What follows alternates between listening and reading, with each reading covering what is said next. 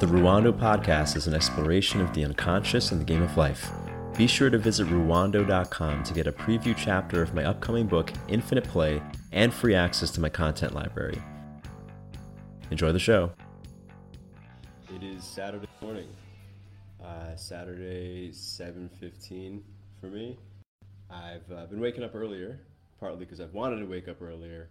It's more something feels good about waking up with the sun or before the sun. And also thinking like nothing productive ever happens, for me at least, after 9 p.m. So I've been, and also something I did last weekend kind of relates to waking up early, but I'll get into that later. As I mentioned in another episode, they're building a meditation center right behind my place, which is a really nice thing. It'd be nice to live next to a meditation center, but they've been jackhammering every day at 8 a.m. sharp. So I've had to, if I want to record, I have to do it earlier. If anyone's wondering, yes, the background behind me has changed yet again. I took down the black African art. I love the way it looks, but yeah, I had to admit it doesn't go along with the other colors behind me. Actually, I don't know if anybody cares, and if you're listening to this and not watching the video, like good boys and girls, you definitely don't care, but I ordered a bunch of black sound panels that should come in to be back to my favorite color, which is black. Today's episode, working title is 5.5 Maxims for Life. It's basically my personal morality, which I codified last weekend. And I'm going to share them, obviously, with you. They may or may not be your morality, but if you do care to listen to the show, we probably have certain values in common. I'm going to share with you these kind of rules or maxims that I came up with a friend that are kind of guiding principles for making major life decisions. They're my personal ones. I'm not saying they're yours, of course, but kind of maybe meta message of this episode is how you can create your own personal morality, or I'm giving you an example of creating a personal morality. In some ways, this is the opposite of the other side of the Breaking Social Constructions of Reality episode. That was more about getting out of other people's moral frameworks. This is about creating your own.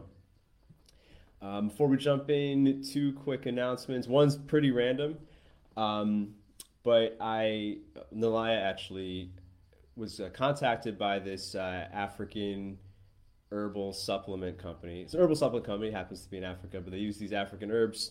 They're kind of being marketed aphrodisiacs. I think there's other benefits to them. So anyway, they sent us some samples. We've been trying them. I'm making a request because I've been looking at and speaking to different potential sponsors of the podcast. I don't want to shill something that I don't believe in or isn't useful to my audience. I've been trying these herbs. They seem to work. But I'm curious to see other people's feedback on it. So if you're listening to the show, basically what I'm asking is if anyone is interested in trying these herbal supplements that have been marketed as an aphrodisiac and have other benefits, I could probably ask the supplier to deliver them or ship them to you at cost. What I ask is that you send me some feedback and see if you like it. And if I'm only going to promote it on this show if I get positive feedback from people. No pressure, I don't care. So if you're interested in that, I could probably do this for a few people. You can email me at hello@ruwando.com and I'll see about sending you the sample and you can tell me what you think. And if enough people like it, I may start having a sponsor for this show. The other announcement is that if you're in the Masculine Underground group, or if you're a guy who wants to be, we are running a men's group this Sunday in the Masculine Underground Facebook group, 9 a.m. Eastern time. It's the first shot at this, so we'll see how it goes. We're going to use Facebook meeting rooms. It'll be my first time. So it'll be a men's group. If you don't know what a men's group is, it's essentially a group discussion for everyone's betterment. I have a structure. I ran men's groups in New York for many years. There's a structure I use that I think is very useful, makes it very fun and fulfilling for everyone and on point. So if you're interested in that, just get on the Masculine Underground group at around 8:55, or a little bit before 9 a.m. on Sunday, Eastern Time, U.S. Eastern Time. You should get a notification that I'm starting a meeting room, and then you can just hop in. We're going to limit it to some number of people. I don't imagine we'll have more than 10 people. I wouldn't want more than 10 people. It would get too noisy. I'm going to shut it off at 9:05, so we're not going to have latecomers. So check that out. Just be online, be on Facebook a little bit before 9 a.m. Sunday. All right. So last weekend, if you follow me on Instagram, or if you just caught the last the episode of a bit ago, last week I spoke about doing a David Goggins inspired challenge, a 4x4x48 challenge. The way David Goggins does it is he runs 4 miles every 4 hours for 48 hours.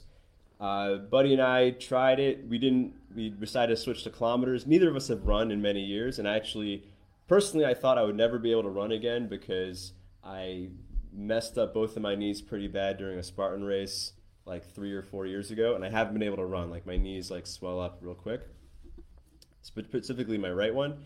But when I was down in the islands last month, I was training in locomotion with this guy, actually Ivan Zorich. Shout out to him. He's been on the podcast before, teaches natural movement. And he was working on my gait and how I was standing. And I actually want to see if I could actually run for the first time. Long story short, I can't run. My knee swelled up again. But the challenge was still useful because my buddy and I still walked 4 kilometers every 4 hours for 48 hours. So it was it was like a sleep deprivation challenge. It was still a physical challenge. I didn't think walking would be tiring, but walking without getting a full night's sleep, we did walk 48 kilometers over 48 hours, so it is quite a bit of walking. And my knee swelled up anyway, even without running much. I did run one leg, and it doesn't matter. My knee swelled up. I wasn't able to run further, but it was very fulfilling. If you have a friend who is into growth or challenges as a man, or you feel like you've been getting soft but you don't want to do something super crazy, I highly, highly recommend it. I found it very rewarding, physically, mentally. Just the fact that we did this challenging thing and completed it was useful. But there were some side benefits that I wasn't expecting that were also very cool. We've spoken about honor and male bonding on an abstract level a few times on this podcast. There was something about the fact that it really sucked. Like after the first 24 hours especially, if we're running every 4 hours, you can't get a full duration of sleep that most of us are used to. So it was really uncomfortable. It wasn't like the worst thing in the world. It wasn't like going to war. It was very uncomfortable. And there's something in terms of especially at the 4 a.m. wake-ups, the only thing that really kept me doing it was the expectation that my friend was also expecting me to do it, and same thing vice versa. And honestly, if I was trying to do this on my own, I would have been very highly tempted to give up, especially at 4 a.m. So there's a bit of honor there. There's also something about suffering together. It was there's a dual expectation, but also the fact that we actually endured it together. It wasn't the worst thing in the world, right? It wasn't like going to war together. But given that, we live fairly comfortable lives. I'm sure most of you, relative to male existence throughout history, live a fairly comfortable life, even if you don't think of yourself as a luxurious person. So doing something like this willfully, I found very rewarding. And then there's something about the male bonding aspect. We did have a lot of great philosophical discussions through our 48 kilometers of walking, some of which is the meat of this episode. But there's something about suffering together, because there's a line in my favorite book, Shantaram, which I've been quoting a lot lately. I don't remember off the top of my head, but it was something like men build intimacy not through the laughs they share, but through the suffering they share. I'm not getting the words exactly right, but there's something about when you deal with shit with other men, you develop this real respect. So did we do anything that serious? Of course not, but on some level, and I don't mean to over dramatize it, I feel like I can trust him when shit goes down, and I believe he can trust me because of the fact that we actually stuck to our word through this discomfort. But the other thing with this is we ended up having a lot of discussion. Since we were walking, we ended up speaking a lot we walked for it took us maybe an hour. It doesn't matter. A lot of philosophical discussion. We spoke about relationships and family and legacy and life purpose and stuff. And towards the last day or the last couple walks, we started our ideas kind of coalesced into essentially a moral framework. So I spoke about this in the social constructions episode. Morality exists to get a bunch of disparate people, disparate identities to coalesce into something, right? And in that episode, we spoke about it mostly from a negative lens, right? If you're born into a culture that doesn't fit your individual purpose, you're born into a family or your social circle, or you've outgrown your friends and you want to go in one direction, but they're all like the crabs in the barrel trying to stay one way, it can be very limiting, right? It's a very challenging thing to try to greatly grow as a person directly against the norms of whatever group that you consider normal, your reference group. But ultimately, you can't go through. I mean, not that you can't, but it's not that useful to go through your entire life just floating around without any social reality. Like, you've heard this in other settings. People need tribe, and actually, not just for whatever social needs we have or whatever soft stuff, but when we speak about the king archetype, for instance, like becoming the master of your domain, whatever that is, whether it's your home or your immediate family or your business or whatever it is, like to be king of your reality, it helps to have people who agree with that reality. I mean, you can be, it's actually funny. We were, through our many walks, we walked at midnight, 4 a.m., 8 a.m., every 4 hours for 48 hours. And we would see the same street dogs. There's a lot of street dogs in Thailand. I began to start to recognize different dogs. And there was one dog in particular that I thought was really cool, even though he was kind of a dick to us the first couple times. And he was kind of the alpha dog of not only our neighborhood, but like many neighborhoods, because every walk we would walk in a different direction, and we would see this dog almost every, like not every time, but like many different times. And it was like, oh, this is the alpha dog of like this entire section of Chiang Mai, which was kind of cool. And like he would kind of bark at us and growl at us at first. The third or fourth time we saw him, it happened to be during the day. He came over and licked me. I guess that was his way of being like, okay, you guys have safe passage. You guys are cool. But then there were these other dogs were also male dogs who looked like maybe at some point in their lives when they were younger, maybe could have been an alpha dog or could have been a contender for the king of the neighborhood, but they never left their little patch. Like there's some dogs that only stayed on this one street, and there's some dogs that looked like they were a little out of shape. They were only on like this one little patch of sidewalk. Like that was their little domain. It's like every male tries to carve out the little domain that they're uncontested in, even if they can't make it huge, right? We do the same thing with reality, right? Most of us don't care about the lines on the map unless you're a world leader. But for us, we do this with our reality, and it's important that at some point in your life, when you transition from the exploring warrior who's like just trying to take in stuff and take on challenges without owning anything, without planting his flag anywhere, just adventuring, the wandering ranger.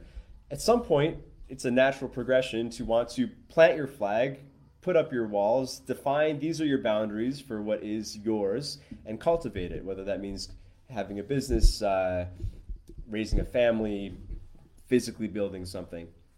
So both he and I are kind of in that same life stage where we're settling down, looking at children in the near future. And this is why creating a moral framework for yourself is important.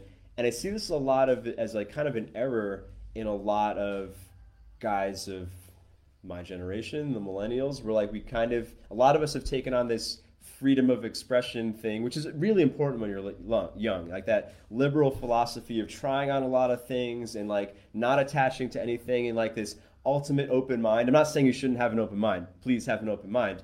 But at some point you have to stop going into like this divergent part of the diamond and then switch to convergent, because if you don't go convergent, you're never going to like sharpen anything, right? You're going to just be in the realm of infinite possibilities. At some point you have to collapse the wave function and pick, okay, this is the thing I'm committed to, because you're not going to live forever and you're certainly not going to be young forever.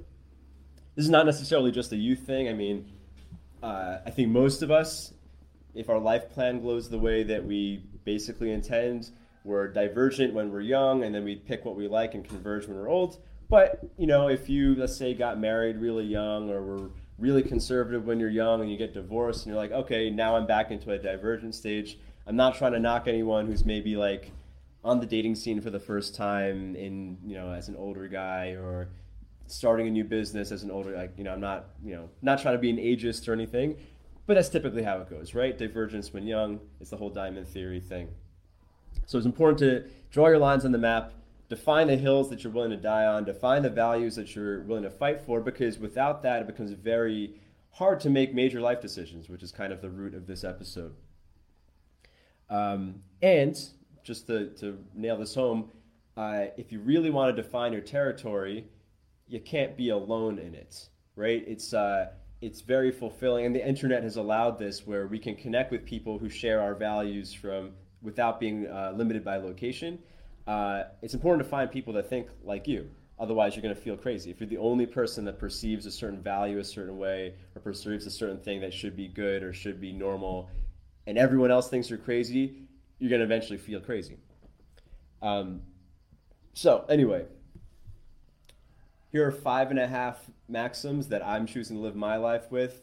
Again, this might not be yours, but I'm obviously sharing them because I think it would be useful, and perhaps you like it. So the first one deals with relationships. And this is something I mentioned or shared in the lover archetype episode, which is in intimacy, more polarity is always good unless it's harming the connection.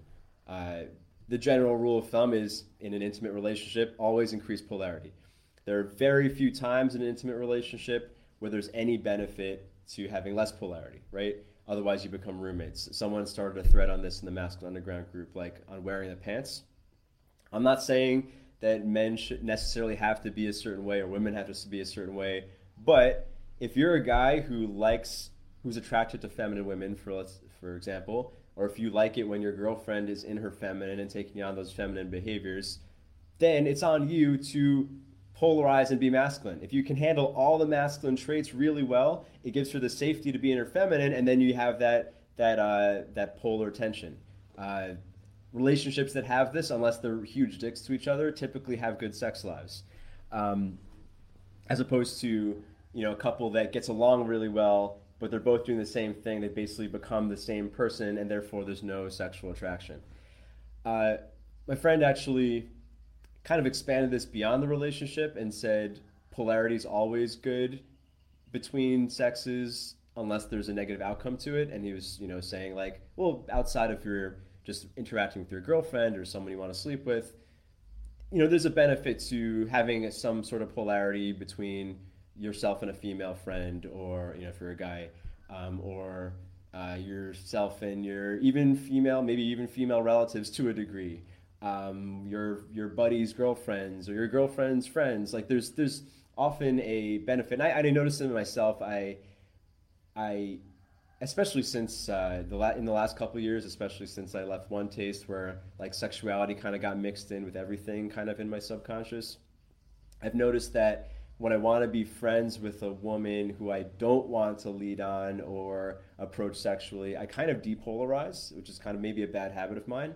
After speaking with my friend about this, I was like, oh yeah, that's actually not useful, right? Like it doesn't help the interaction to be depolarized between a man and woman, even if you just want to be friends. But of course, there's a limit. And I would actually, to make this a little more clear, to make it a very clear maxim that doesn't require a lot of nuance, I would make the rule that to the degree that you want to be intimate with a given person of the opposite gender, you should be polar. So with your girlfriend, your wife, your life partner, you want to maximize that polarity unless it's somehow harming your relationship, right? Like you don't want to go Stanley Kowalski and beat your wife necessarily. I mean, that would be polarity with a negative outcome. But for the most part, I mean, other than harming someone, there's always a benefit to increasing polarity. It'll always make things more connected, sexier. It'll make you feel better. It'll make her feel better. But with someone that, is a female friend or your friend's girlfriend or maybe a female relative or an old lady, like you don't want to be that intimate.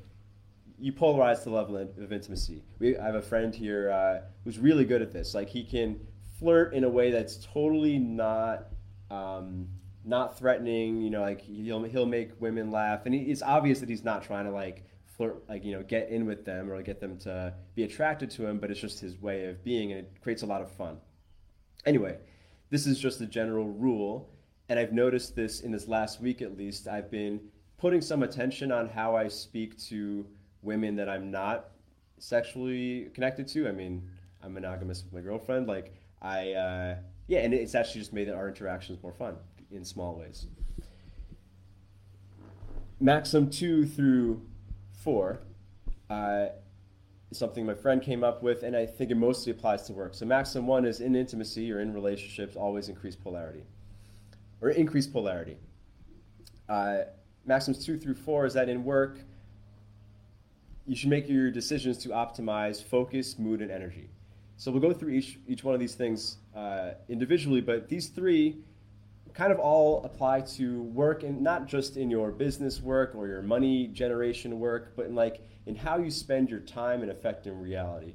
Because, and I think this is a good, these are quality metrics to optimize for, because when you optimize for certain other things that, that a lot of people just assume are the things you should optimize for, like money or this abstract idea of productivity, when we do that, we don't take into account the costs or the opportunity, not just opportunity costs, but the negative externalities of certain actions. So for example, the obvious one would be, obviously most people would rather have more money than less money, right? Money in itself is kind of built to be an always scarce resource, in the sense that, you never get full on money. Like with food, if you're malnourished, obviously more food is better.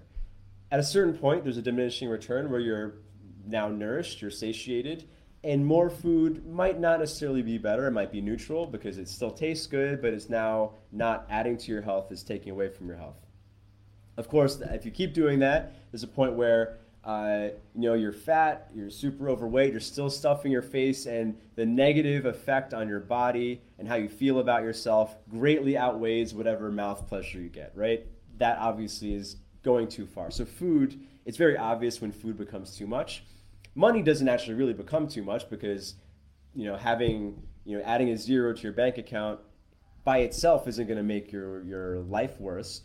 But what is the input that requires what is the input required to 10x that, add that zero? It might be worth it, right? But it might be not worth it, right? Like if you're going from 50 hours of working a week to 120 hours of working a week, for most people, even if you double your salary, that's likely a net negative, right? If you don't get to spend any time with your family, if you don't get to have any other hobbies, if you're not sleeping well, if your hormones are out of whack because you're so stressed, that's probably not worth double the money, unless you have almost no money, in which case maybe it's worth the sacrifice. So we want to optimize, and we also spoke about this in the Ambition Aliveness episode, where I myself was kind of messing up my goals, especially around fitness and sometimes around work, because with weightlifting, I would pick a number. It's like, I want to increase my deadlift by 10%, and I would do everything around increasing my deadlift, and then I would end up hurting my back or hurting something else, because I wasn't considering the other important metrics of how my body feels and whether or not I'm healthy and whether or not my joints are okay. So whether you choose these three things, focus, mood, and energy, you want to pick metrics when you're making your life decisions, when you're making your scheduling plans, or your programming, whatever it is, for exercise, for work, for life, for developing a skill. You don't want to pick abstract qualities to optimize for. Maybe it's important. Obviously, you start a business to make money, or it's one of the primary drivers. But it's important to pick a metric that will actually, or at least have in mind metrics that will show you when, or that they won't come with negative externalities. So anyway, we'll go through each one of these things, because abstract quantities don't have inbred satiation signals, right? Your bank account's not going to tell you, hold on, you're actually losing something by trying to add another couple $100 to this quantity. So this first one is focus, right? Focus is essentially, this is cultivating attention, if we think of attention as a currency. This is one of the primary foci of the Masculine Archetype Challenge. Our first couple lessons really focus on cultivating focus, or cultivating attention, because your attention span, as I speak about in the challenge, is the raw material. Is, in a sense, it's the masculine raw material for creativity. We know this. Anyone knows this, right? If you're constantly flooded with media, it's hard to think clearly. The most creative ideas come in moments of silence, when you actually, stop filling your brain space. And to actually continue this food analogy, most media that is thrown at you are empty calories, right? It takes up space in your brain stomach, if you will, but it doesn't actually nourish you, right? You think about, I've been kind of on this rant against social media lately, but you know, what's the last time like your Facebook scrolling or Instagram scrolling really benefited you? Like really benefited. And yeah, of course you could pick like, oh yeah, that article I saw was pretty interesting, or I didn't know this was happening, or found this tip. But like you could have probably found that other ways. And how much time was scrolling? How much did that take up space in your brain? Like, uh, a donut has some, probably, I don't know if it's true, but donuts have some level of macronutrients, right? A donut might have some protein. You might go, oh, well, donuts have protein. Yeah, but it's full of other shit and it takes up space in your brain that doesn't allow you to eat healthy food, or take up space in your stomach, rather. So the thing with focus, like one of the most obvious things, and for anybody who cares about having clear thoughts and good ideas and high value, quality, high ROI ideas, you got to cut out your empty calorie media. You want to be taking in nutrient dense media, which for me is high attention span media. So books by people you actually want, whose thoughts you actually want to hear. Podcasts of people whose thoughts you actually want to hear, not just anybody, like, and then, this is kind of the switch also between, in creating your own reality where social media is kind of built around slave morality. It's kind of built around, let's take in everyone. Everyone's voice is equally useful. And I'm not saying that people's voices should not be heard by someone, but I'm talking about your subjective perception. Do you really want to listen to what everyone has to say? Are they actually going to bring value to you? I mean, maybe when you're young, you want to, again, at a certain point in your life, maybe you want to explore every kind of idea, but, liberality is important when you're young. But at some point, you're like, okay, I have my values. I know what I want to go deep in, or I have the things I know I'm interested in. I know the things that are resonant to me, my skills, my interests, my proclivities. I want to go deep on those things because knowing a little bit of everything, especially things that maybe even be like counterproductive ideas or things like they're not useful. So don't waste your attention on brain donuts. Essentially, useful tips here. I mean, obvious tips are like phones off in the morning. That's been a big thing. For me, phones just are designed to suck up your attention span, social media especially. And this is something, this next bit is from Cal Newport, finding maker time blocks. Now, you might not be someone who thinks of himself or herself as a creative person, right? Like if you might not write long form. Most people don't write beyond a Facebook post in terms of length. You might have a job where, you're a laborer and like maybe you don't think that your ideas matter so much for your quality of life. I would greatly challenge that idea because, one of the main processes in the archetype challenge is basically giving yourself a lot of space and inspiration to basically hear your own intuitive ideas. And a lot of guys, we've had guys who are construction workers take the program, drivers of different things that jobs where they don't think they need their mind so much. And by doing some of these exercises where they get to cultivate a higher attention span and really go introspective and listen to their thoughts, you'll be surprised of what ideas come to you. Like I had this one guy, he's a manager at a construction firm, and for a long time he was like, really upset with his relationship. He did some of these exercises like to really focus on going high attention span, really listen to his thoughts. And he found some very clear clarity pretty quickly about his marriage. He's like, oh shit, I should have divorced my wife X number of amount of time ago. And it became very clear to him. And he didn't, and those prior years, he'd been clouding his mind with all this media and he couldn't hear the obvious truth. And he was like, I can't believe it took me this long to realize this, because he never gave himself the space to think clearly. This is essentially the creative process. It might not be for creating art, but it's also for creating your life. A la magician archetype, solving any good problems. And essentially we're in a war for attention. I think I made my point here. The next piece of this is mood. So this is kind of my mystical view, my quasi-mystical view, but if attention is the masculine raw material for creativity, then mood is the feminine, right? It's attention is mind down, mood is coming from your feelings. And actually, I've been reading this really interesting book lately. I'm hopefully going to have the author on the podcast It's called The Hour of Wolf and Dog. It's by this guy, John Coates, who was a Wall Street trader, became a neuroscientist, and he ran a bunch of studies that are now famous and a bit controversial around testosterone and the market. And there's some stats that I think I've mentioned in other episodes about how you can often predict the success of a day trader based on his serum level testosterone that morning, his serum testosterone levels that morning. Something about testosterone associated with winning. We probably talked about this in the winner effect episode. There's also other metrics like how much testosterone exposure a person has when they're in the womb determines certain masculine behaviors, including their appetite for risk as an adult. Anyway, I picked up this book to like go deeper on his studies because I'm using his studies. I'm referencing his studies in my history podcast on the history of masculinity. Should be out later this year.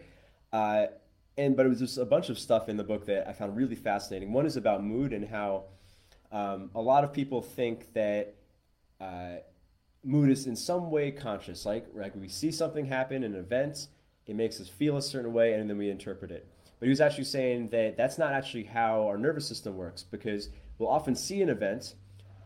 The whole reason why we have a brain, this might be a bit of too much of a tangent, but when we see an event, our muscles actually react to it long before our brain does. I don't remember the exact numbers, but I think it's like our muscles can react to a threat within like 30 milliseconds, which is way faster than our conscious mind can process an event. So like if you ever notice like your body tenses and then you're like, oh, what did I tense about? Oh, it's this thing. That's essentially the process.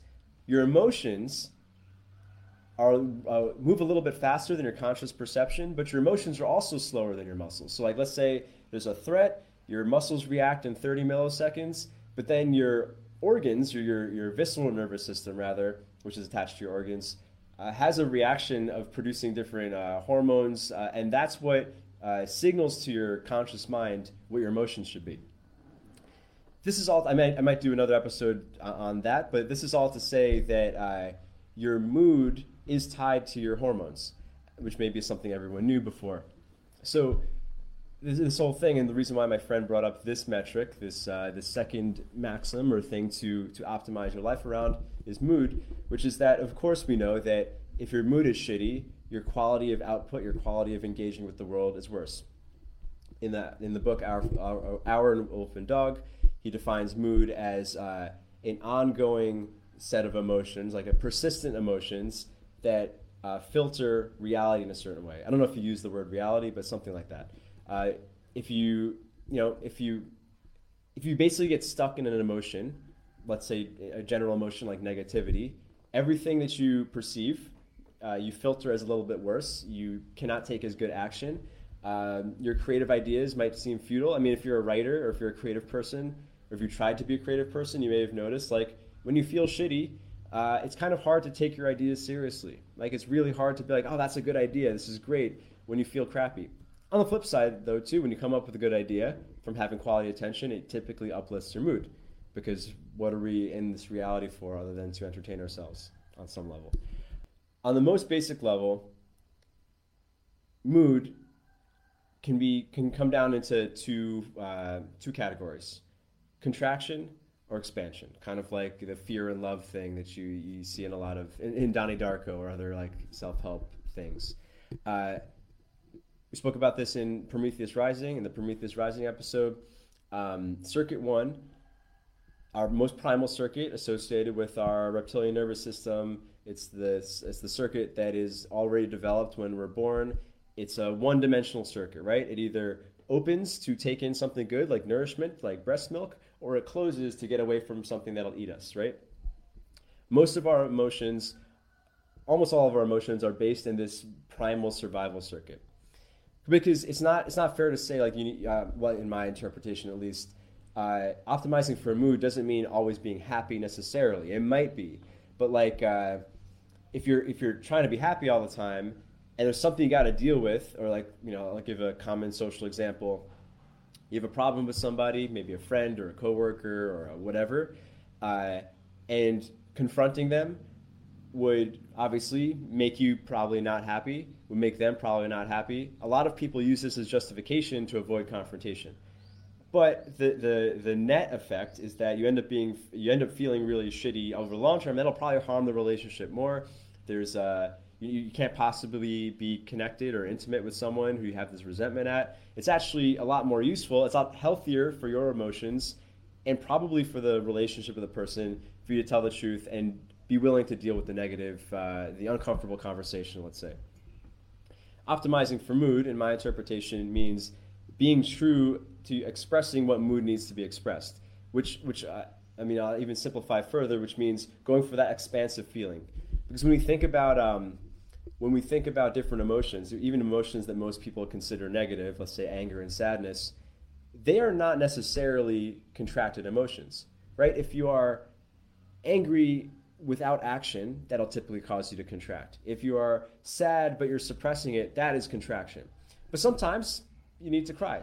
Sometimes it feels actually expansive and good to express your anger. And this is kind of the whole predator and prey archetype thing, right? If you're expressing anger in a resentful, like, oh, this person is like controlling my life, it's kind of slave morality stuff. You're basically entering prey mode. You're assuming that there's something beyond you that controls your reality or dictates your causes and effects. So you go into prey mode, and as we spoke about in the predator and prey episode, that actually depresses your hormones. Prey animals are not healthy hormonally. They like their adrenaline to noradrenaline ratios are such that it's not very good. I would imagine it's not very pleasant to be a rabbit who's constantly being chased, as opposed to a predator animal who has a very different adrenaline to noradrenaline ratio. The lion is essentially in a master morality all the time because a lion is an apex predator. A lion knows, so whatever level of consciousness a lion has, knows that he or she is in charge of his reality. If he eats or doesn't eat, it's on him, right? It's not about what some other animal does. So that's it's just a healthier way to be. So optimizing for mood is not necessarily sustaining a good mood, but having a long-term expansive mood effect, right? It could mean getting angry. It could mean getting sad. It could mean having these other emotions that people shy away from, but not contracting around it. So it's like, how do you organize your life? How do you make your major long-term decisions or your moment-to-moment decisions on how can I ensure that I have an expansive emotions, essentially? How can I essentially welcome reality with that open aperture, that open circuit one, rather than contracting and resisting reality? Because it doesn't matter what the circumstances of your life are. If you're contracted and resisting, you're not going to have a positive subjective experience.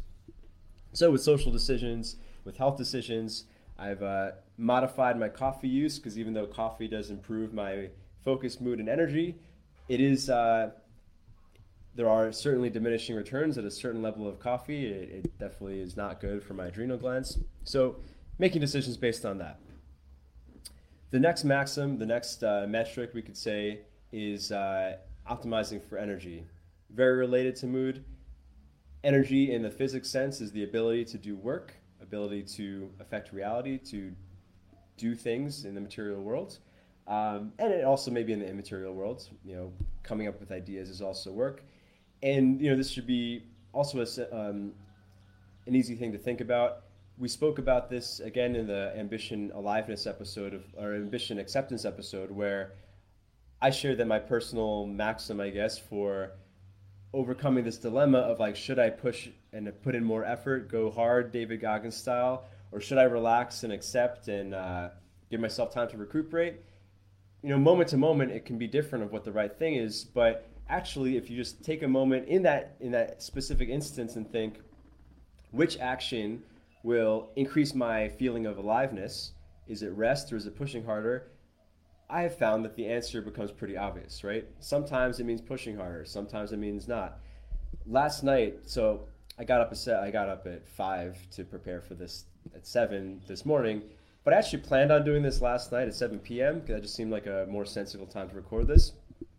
I don't know why. It made a lot of sense for my calendar to record this at 7 p.m., but for whatever reason, I just was not feeling alive. Like the whole idea of like recording at 7 just kind of was making me feel a little bit depressed or a little bit contracted. And I was like, well, this is obviously not good for my energy. I don't know why it makes sense for me to do this at 7 a.m. rather than 7 p.m., but this is what it is. Even though it's uncomfortable, something about it makes me feel more alive, gives me a little bit more energy. So again, it could be nutrition decisions, scheduling decisions, taking more breaks. It's moment to moment, but this is why this maxim is useful. The final maxim, the final thing to optimize for, is negative entropy. And this is, if the first one mainly focuses on intimacy, optimizing for polarity. 2, 3, 4 is, or I guess we could lump them together. Optimizing for focus, mood, and energy regards mostly work. This last piece is the big picture. In life, optimize for negative entropy. And what is negative entropy? So entropy, of course, is is randomness. And if you remember the second law of thermodynamics, I think it's the second law.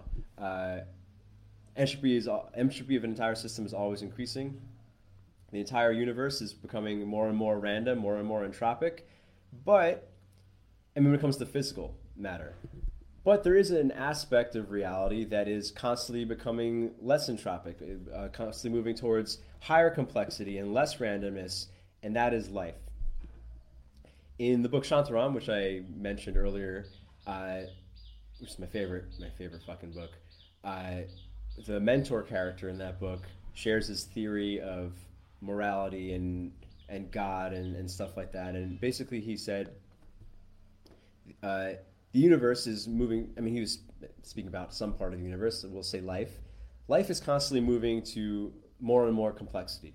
If you think about the very first replicating bits of matter that became the first organisms, that became the first multicellular organisms, and so on, you know how evolution works. It's constantly getting more and more complex, and humans are themselves making the world more and more complex, and our ideas are getting more and more complex, and singularity and all that stuff. Like, life is constantly moving towards higher and higher complexity, towards some level of infinite complexity. The character in that book, Kader Khan, calls that infinite complexity God. So in his religion, in his worldview, in his morality, anything that guides you towards infinite complexity is good. Anything that reduces it or slows down that progression, that evolution to infinite complexity is bad.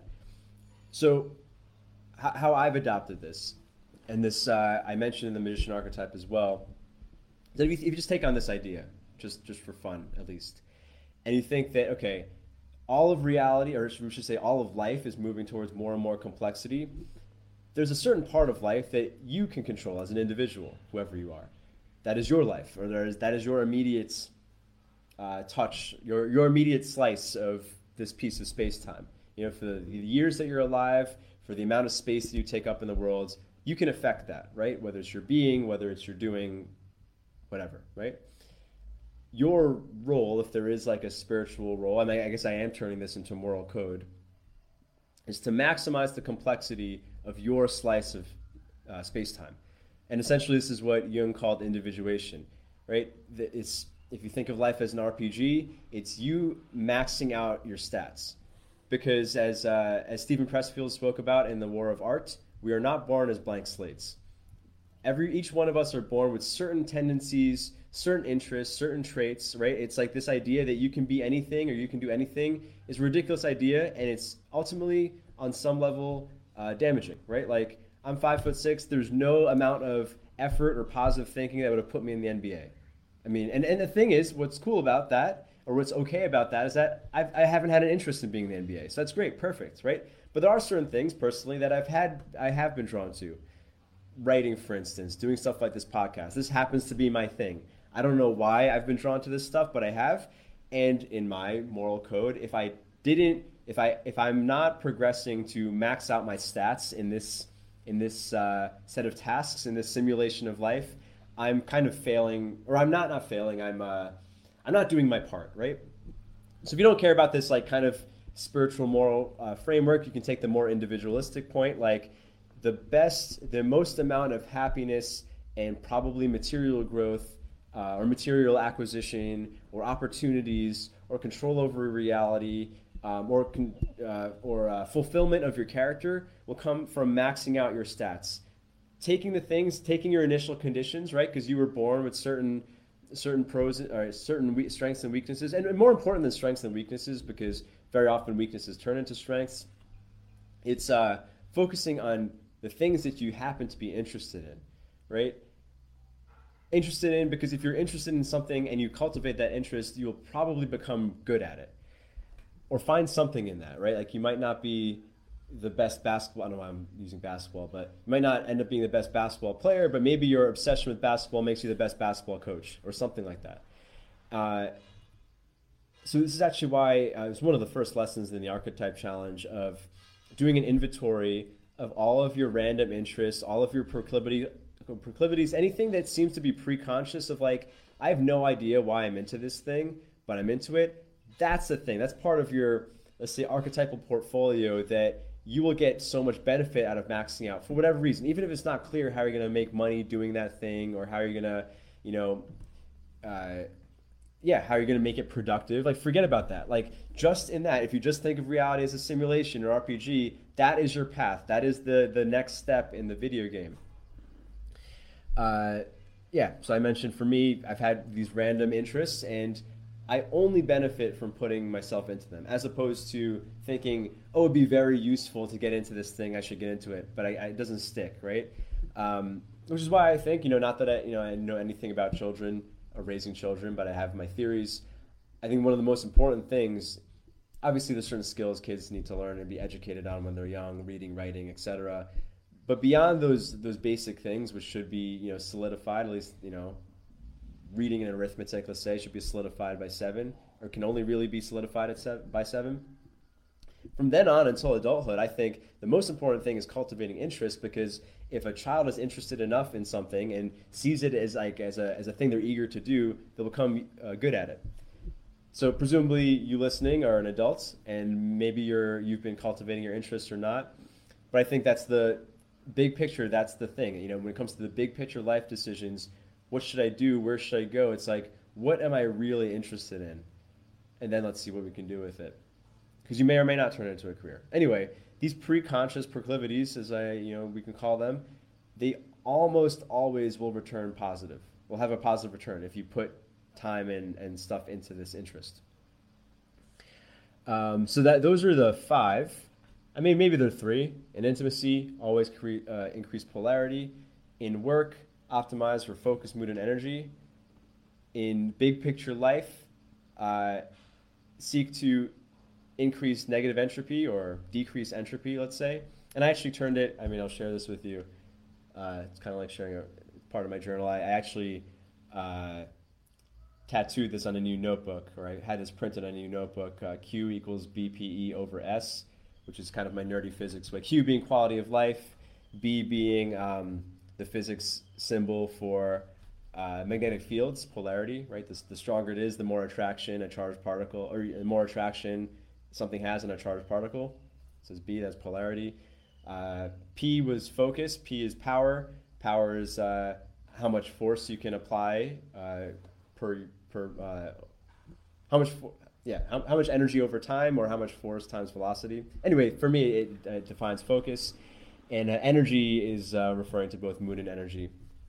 S being entropy, which is why it's down there. It's inversely proportional. You decrease S, you will increase Q. So I don't know if anybody cares to see that. That was that. But I did say this. There's 5.5 maxims here. The half one, the last one, is optimize for good poops.